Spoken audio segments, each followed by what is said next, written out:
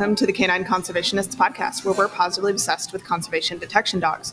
Join us every week to discuss detection training, canine welfare, conservation biology, and everything in between. I'm Kayla Fratt, one of the co-founders of Canine Conservationists, where we train dogs to detect data for land managers, researchers, agencies, and NGOs. Today, I'm super excited to be talking to Lauren DeGreef about her upcoming conference. Well, I suppose it's not technically your conference. Later this year in May at Florida International University. So Lauren, welcome to the podcast. And why don't you start out telling us a little bit about the conference, and then we'll pivot into a little bit more about your background for anyone who's not familiar with you. Sure. Thank you, Kayla. Thank you so much for having me. And I'm really excited to talk about the conference. The conference is called the Canine Detection and Olfaction Science Conference, or Canine SciCon, as we are calling it. We are really excited to have a large collection of scientists from a variety of different fields all come to talk to us about things related to canine detection and olfaction. Yeah, and I've got to tell everyone at home, if you can't tell, I have so much FOMO about not being able to make it to this conference. I spent a bit of time trying to figure out if I was going to be able to make it work, but I will be in Latin America, and it lands in this really unfortunate middle ground between two trips that I already have planned to the U.S. It just sounds so amazing. So, Lauren, tell us a little bit about your background and then how that kind of relates to where this conference actually got started, because this is the first year it's happening, right?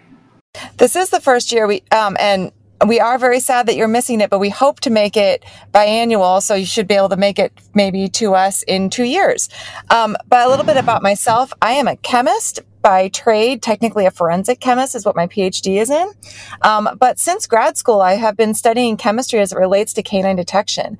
I studied it in graduate school and I loved it. And I went on to briefly work at the FBI with their evidence response team, where I met Craig Schultz. And I bring this up because Craig Schultz is helping me host the conference this year.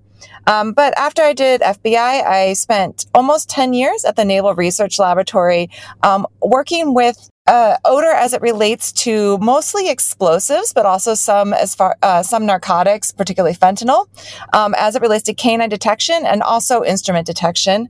And then I recently finished at NRL and moved back to Florida International University, where I got my PhD, where I'm currently an associate professor of forensic chemistry. And I'm continuing my research in canine detection, except now I can broaden it.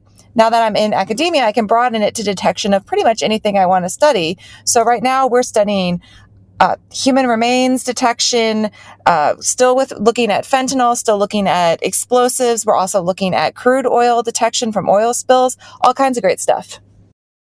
Oh, wow. Your job just sounds so amazing. And I know as soon as I started getting into the world of detection dogs, I started kicking myself for not having taken biochemistry or anything beyond organic chemistry 1 in undergrad, because it's just this kind of, it feels to me like a black box of my job right now that feels very inaccessible, and there's so little research on the conservation side about the chemistry of so many of our target odors. But maybe one day we'll manage to get you in on one of our more interesting projects and learn more from you and your side of academia, I guess, on this question. So that's very neat. Thank you. Now that I'm in academia, I do hope to be able to work with people like you. Would be great, because there's so many areas of canine detection that have been untouched by the chemistry side of the science. Yeah, definitely. And I know it's something we think about a lot in the conservation dog world, as far as, probably in a lot of ways similar to human remains. There's a lot of unknowns about the variability that we have within our target odors, and it's something, we think about a lot when maybe we're looking at species within the same genus, and really wondering like how much overlap there may or may not be, which compounds are the most important for the dogs, and there's just so much potential there to be explored, but it hasn't been very much yet. So where did the idea for this conference come about? How did this come up? I can't imagine that this is something that's easy to organize. So in January 2022, I released a multi-authored book along with Craig Schultz, who is my other editor, called Canines, the Original Biosensors. And there were chapters on all different things related to canine detection. And it was considering can we think of the canine like an instrument? If so, what do we need to consider? But a canine is not an instrument, and what does that mean we need to consider in helping their detection, improving their detection proficiency? So it ended up being a small project that became a huge project. We ended up with over 800 pages in the book and a whole lot of wonderful authors. And Craig and I talked a lot amongst ourselves about wouldn't it be great if we could get all of these wonderful authors in the same room? And lo and behold, with help of my university, Florida International University, we were able to do so and bring this conference together in support of the book. But going forward after this, we just hope that it would be a regularly occurring biannual conference. Gosh, yeah, wow, that's amazing. And that's definitely one of the books that's been sitting in my Amazon wish list for quite a while now. I didn't realize it was 800 pages. That both makes me more and less excited to actually order it and get into it. So tell us a little bit about, well, let's start with some of the basic details, actually. When is this conference? Where is it? Are there virtual options? And where do people go to sign up? So the conference is going to be held in Miami at Florida International University's Biscayne Bay campus, which is right on the bay. The conference room actually overlooks the bay, and it's quite stunning. We're very lucky to have such a great space. And it is going to be May 23rd through 25th. We still have registrations for sale. We'll be selling them right up until about a week, maybe 5 days prior. So we are still confirming our virtual options. I have not actually announced this yet, so you guys will be the first place to announce, but I do think we're going to be able to do on demand, which would come out probably the day or two after the conference. So no live streaming options, but we do hope to be able to sell it on demand. I know that there's been a lot of requests from people in other countries that aren't able to make it. And we just didn't think that streaming would be helpful. If you're in Australia or in Europe, you really don't want to be listening to the conference in the middle of the night. So on demand seemed like a better and also a cheaper option for those who can't make it. Oh, that makes perfect sense. And I know even my experience of, attending Clicker Expo and a couple other big conferences remotely throughout COVID, I very rarely actually attended live, even though it was an option. Generally, it just fit better into my schedule to watch a talk. What I kind of did for the months following Clicker Expo last year was I watched one talk as I cooked and ate dinner every Monday. And that just worked better for me. So that's really great. I'm really excited to hear that, A, we get to break the news, and B, that's going to be an option, because I think I'm definitely personally going to be signing up for that. I really, really don't want to miss out on this. So tell us a little bit about, I know we probably can't go through every single speaker and what they're going to be touching on, but who are some of the ones that you're most excited about? And then next I'm going to ask if there's anyone who's conservation specific that our audience is going to be most excited to hear about. It's going to be very hard for me to pick which ones are my favorite, because an overwhelming number of people that I admire in the field. So I'm just going to hit on a few, but I can't necessarily say they're my favorites. So our keynote speaker is Dr. Paola Prada-Tiedemann, who is going to be speaking to us about the direction that canine detection science, has been going over the last few decades, from the late 90s till today. Then we're going to also hear from Dr. Kenneth Furton, who's going to talk about dogs versus machines. We have Dr. Melissa Singletary from Auburn University, who's going to be talking about capabilities and limitations as dogs as sensors. We also have some people from the Naval Research Laboratory that are going to be talking more about vapor as something to detect.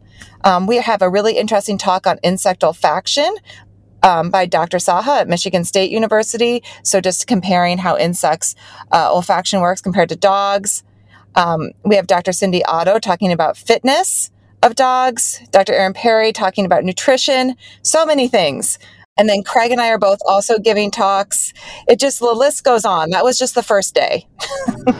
Oh my goodness. Yeah, I just pulled up the list, and yeah, you've got people from really all over the world, all sorts of different disciplines, and I mean, almost every single one of them has a PhD, which, fits with the theme of science. I am so excited to be able to attend this virtually and learn from all of these people. So then, pivoting, obviously, things like nutrition and sensing and fitness apply all over the detection dog world. But do we have anyone who's specifically coming from more of like agriculture, conservation, environmental lenses to this as speakers? All right, so we have two different speakers that are going to be talking about oil spill remediation, using canines for that. We have Mr. Paul Bunker, and then also one of my wonderful PhD students, Michelle Karpinski, are going to be talking about that. I also have Dr. Ade Shun, who's going to be talking about landmine remediation in Cambodia minefields, which should be really interesting. Oh, wow. Yeah, and that's such important work. And are they using dogs or rats for that? She will be talking about the use of dogs, and I know she'll be touching on the use of rats as well. Oh, very exciting. Well, yeah, and we're always, Paul Bunker is definitely a friend of the pod here. We've had him on a couple times, and I'm always pestering him for more episodes, so I'm really excited to hear he'll be speaking. But there's also, genuinely so many new names here that I don't recognize, or maybe have a tickle of recognition, which is always really exciting when looking at a conference list, to just know that you're going to learn so much and have your mind really open, and not necessarily hear from kind of the same folks that you maybe are always on the same podcast circuit or are already, kind of within your network. So what are you going to be speaking about? So I'm going to be speaking on the beginning of the day on Wednesday, the second day, and my talk is called What's That Smell? Canine Detection Chemistry. So I'm going to be going over the basics of canine detection chemistry for all of the handlers in the room, and then I'm going to be going a little bit into some of my ongoing research projects or recent research projects. So I'm going to be talking about fentanyl detection, as well as some research that I've done recently looking at the importance of mixture training to improve canine detection proficiency. Ooh, interesting. Mixture training as in like the cocktail method, or what do you mean by mixture training? That is a good question. No, I do not mean the cocktail method. Thank you for pointing that out. What I mean is, yes, your dog can find the odor they're supposed to find when it's alone, but in reality, it's probably not the only odor out there. It might be covered in something, wrapped in something, contaminated with something, and it improves your dog's proficiency if your dog gets to experience their odor when the odor itself is mixed with other odors. So I did some recent research on this that I've published, and so we're going to talk about that as well. Oh, wow, that's so neat, and certainly something we think about a lot in the conservation dog world, and sometimes because we want to ensure that the dogs can find something, and sometimes actually because we're hoping that the dogs don't find stuff that's too mixed up, or we need to think carefully about rewarding the dogs in some situations. I know, we think about multi-species carnivore latrines where for example, the dog finds a puma scat that is in a latrine that is also frequented by coyotes or red fox or something. For some dogs, it can be problematic to reward them in those situations, and then the dogs will also go on to start finding red fox on their own, or at least that's the theory in some cases. And then there's also always the question of, if one animal eats the scat of another animal and then poops it out, do you want your dog to find that? Yes or no? Yes. So we've got all sorts of interesting little things within that. Yeah, go ahead. Those are really, really interesting. And there is going to be a handful of speakers that kind of are going to touch on discrimination and generalization, because realistically it's a balance. And that's a lot what you're talking about, is how broad do we want them to generalize, or how specific do we want them to be? And we can tailor that through training. So I know one of the things that Paul Bunker is going to be talking about is creating dogs that can find a specific type of oil. And that's very much like what you're talking about, is that they may be trained to ignore older oil that's been on the shore for a long time and find something specific related to a recent oil spill. But that goes across all kinds of different disciplines, where you need to make a decision about how specific or how general do you want your dog to be, and then what training aids should you use to get there. Oh, yeah. Oh, no, and that's so perfect. And we're actually right after this, maybe one episode after yours comes out, we're kicking off a mini series on discrimination training, and with a bunch of case studies and then some re-releases of some old episodes. So as a little teaser for our listeners, and perhaps after I watch your recordings, I'm going to be reaching out to some of the speakers and seeing if they want to come on. And this mini series might turn out to be a little bit more macro. That sounds really interesting. I'll definitely have to tune in for it. Yeah, well, and this is not quite what we were supposed to be talking about today, but I think it'll be really interesting to speak to some of the people, or at least learn from the people coming to this conference on this topic, because there are some kind of best practices shared within the conservation dog world that seem to be quite different from what are considered best practices in other detection dog disciplines. And that has always been something that's very curious to me as far as whether or not that is valid or just kind of a cultural fog that we have all seemed to fall into within the conservation dog industry. So it'll be really, really cool to learn from folks who are not within that industry and see whether or not it seems like it should be something that's different, or if we're a little bit off base by not following the trend of every other detection dog person out there. That is very interesting and a fantastic question. It would be nice to get a definitive answer to that. That sounds like a research project on its own. Yeah. Unfortunately, fortunately for me, I'm starting my PhD in September, but I have chosen to go to more of an ecological genetics lab. So I don't think it's going to be a question that I get to investigate as part of my PhD, but it has been one that's been knocking around my head for a long time. And I just chose to go the ecology route rather than more of kind of the psychosomatic sensing, cognition, whatever sorts of routes for my research.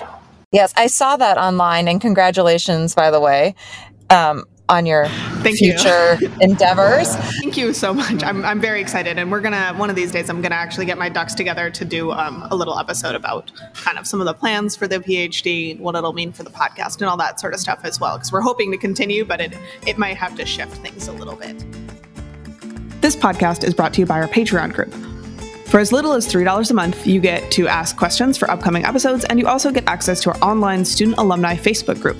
At $10 a month, you can join monthly coaching calls and book club calls. At $25 a month, you can submit video of you and your dog for kind, thoughtful discussion and feedback during each of those calls. And finally, at $50 a month, you get private coaching calls with me at each month. We also have exclusive merch for loyal patrons and occasional workshops, webinars, and other secret goodies for the group. We appreciate your support. What else do we need to know about the conference? Are there any other kind of different types of talks that people should be excited about trying to attend? That's a great question. So the base of our conference is going to be these 30-minute talks given by the very well-known people in the community. We then have breakout sessions with these 15-minute research topics where you'll get to learn about current ongoing research from a whole variety of different people. And then we're also going to do a few end of the day panel discussions, which will give the opportunity for the entire audience to get involved on the discussion. So we're going to, on the second day, on Wednesday, we're going to be talking about research topics and practices. Where does research need to go in this field? So there's going to be a big group discussion about that.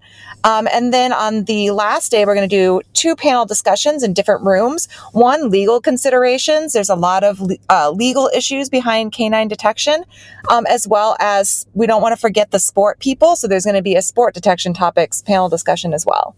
Ooh, very cool, and definitely really, really interesting. I'm glad that I get to watch this on demand because I don't know which one of those rooms I'd rather be in. Those are both very interesting. That is one of the reasons we are doing on demand, because I already heard people telling me that they didn't know which breakout session to go to. So but that will be the nice thing, is that the attendees will also be given free access to the on-demand for 1 year after the conference. And so anything that you missed, we have like a couple of breakout sessions, one where we have what I'm calling the hardcore science versus the hardcore dog session. So more fiddly science things versus more utilitarian fitness and nutrition items. And then we have other breakout sessions on a different day that are human odor related and then contraband related. And those are going to be split up. But yeah, you'll be able to go on demand and be able to watch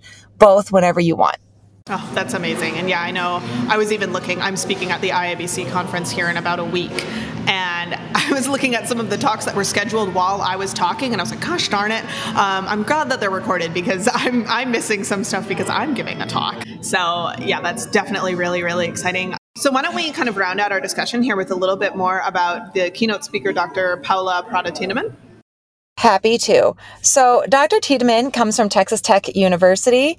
However, she and I actually go back really far. The two of us went to grad school together. We were both in Dr. Kenneth Furton's laboratory at Florida International University, a embarrassingly large number of years ago. But she has gone on to blaze a trail of her own in canine science. So her keynote is a new era in canine science, trailing the path from the nose to the lab bench. So she's going to talk a lot about where canine science originally was. Back when she and I both started in this field, there was a lot of pushback against science in the canine field. There was a lot of, we do this because this is how we've always done this, but not necessarily because it was best practice. It was just how it's always been done. And there was a lot of pushback about bringing science into the canine detection field. So basically, it was treated as more of an art form than a science. And then I don't know how to say this nicely, but as people have aged out and retired and new people have come in, there has been a movement towards the acceptance of science and in the canine field and the importance of the working together. It's not just about the science occurring, but the science has to occur in a way that it works for the operational people. Sometimes you'll read papers still today where they did a very neat experiment, but for one way or another, it's not applicable to actual operation, or it doesn't take operational canines into account the way it was conducted. So we really want those two to work together. And so that's what Dr. Tiedemann is going to be talking about in her plenary on the Tuesday, the first day. She's also, we're so lucky, she's also an expert in human odor detection and human odor trailing. And so she's going to do a rapid overview of human scent on the Thursday, the last day as well. Wow. Yeah. No, that first talk just sounds absolutely fascinating. It's something we've run into. We do a science highlight at the start of every episode.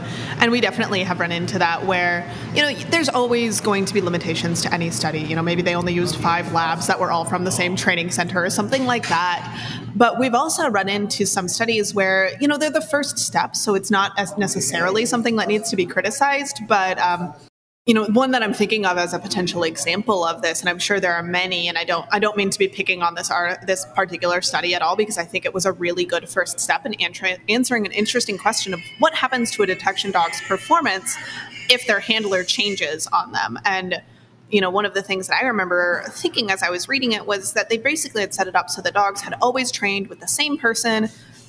And then as far as I could tell from reading the methodology, they met that second handler on the day of testing. And about half the dogs in the study wouldn't work at all for that second handler. And to me, that felt pretty irrelevant to how we would ever hand off a dog to a second trainer or a second handler or, a third or fourth or fifth handler. For example, when I handed my dog Barley off to my co-founder Rachel for a season on the wind farm, she shadowed me training him for a couple weeks. I shadowed her while she was handling him for a couple weeks. She was his normal dog sitter. He knew her. He worked really, really well for her. And I would imagine that's probably a lot more common for some of these dogs, or these dogs are kind of intentionally exposed to the idea of working for a lot of different people. So just one tiny example that I can see potentially really relating to that.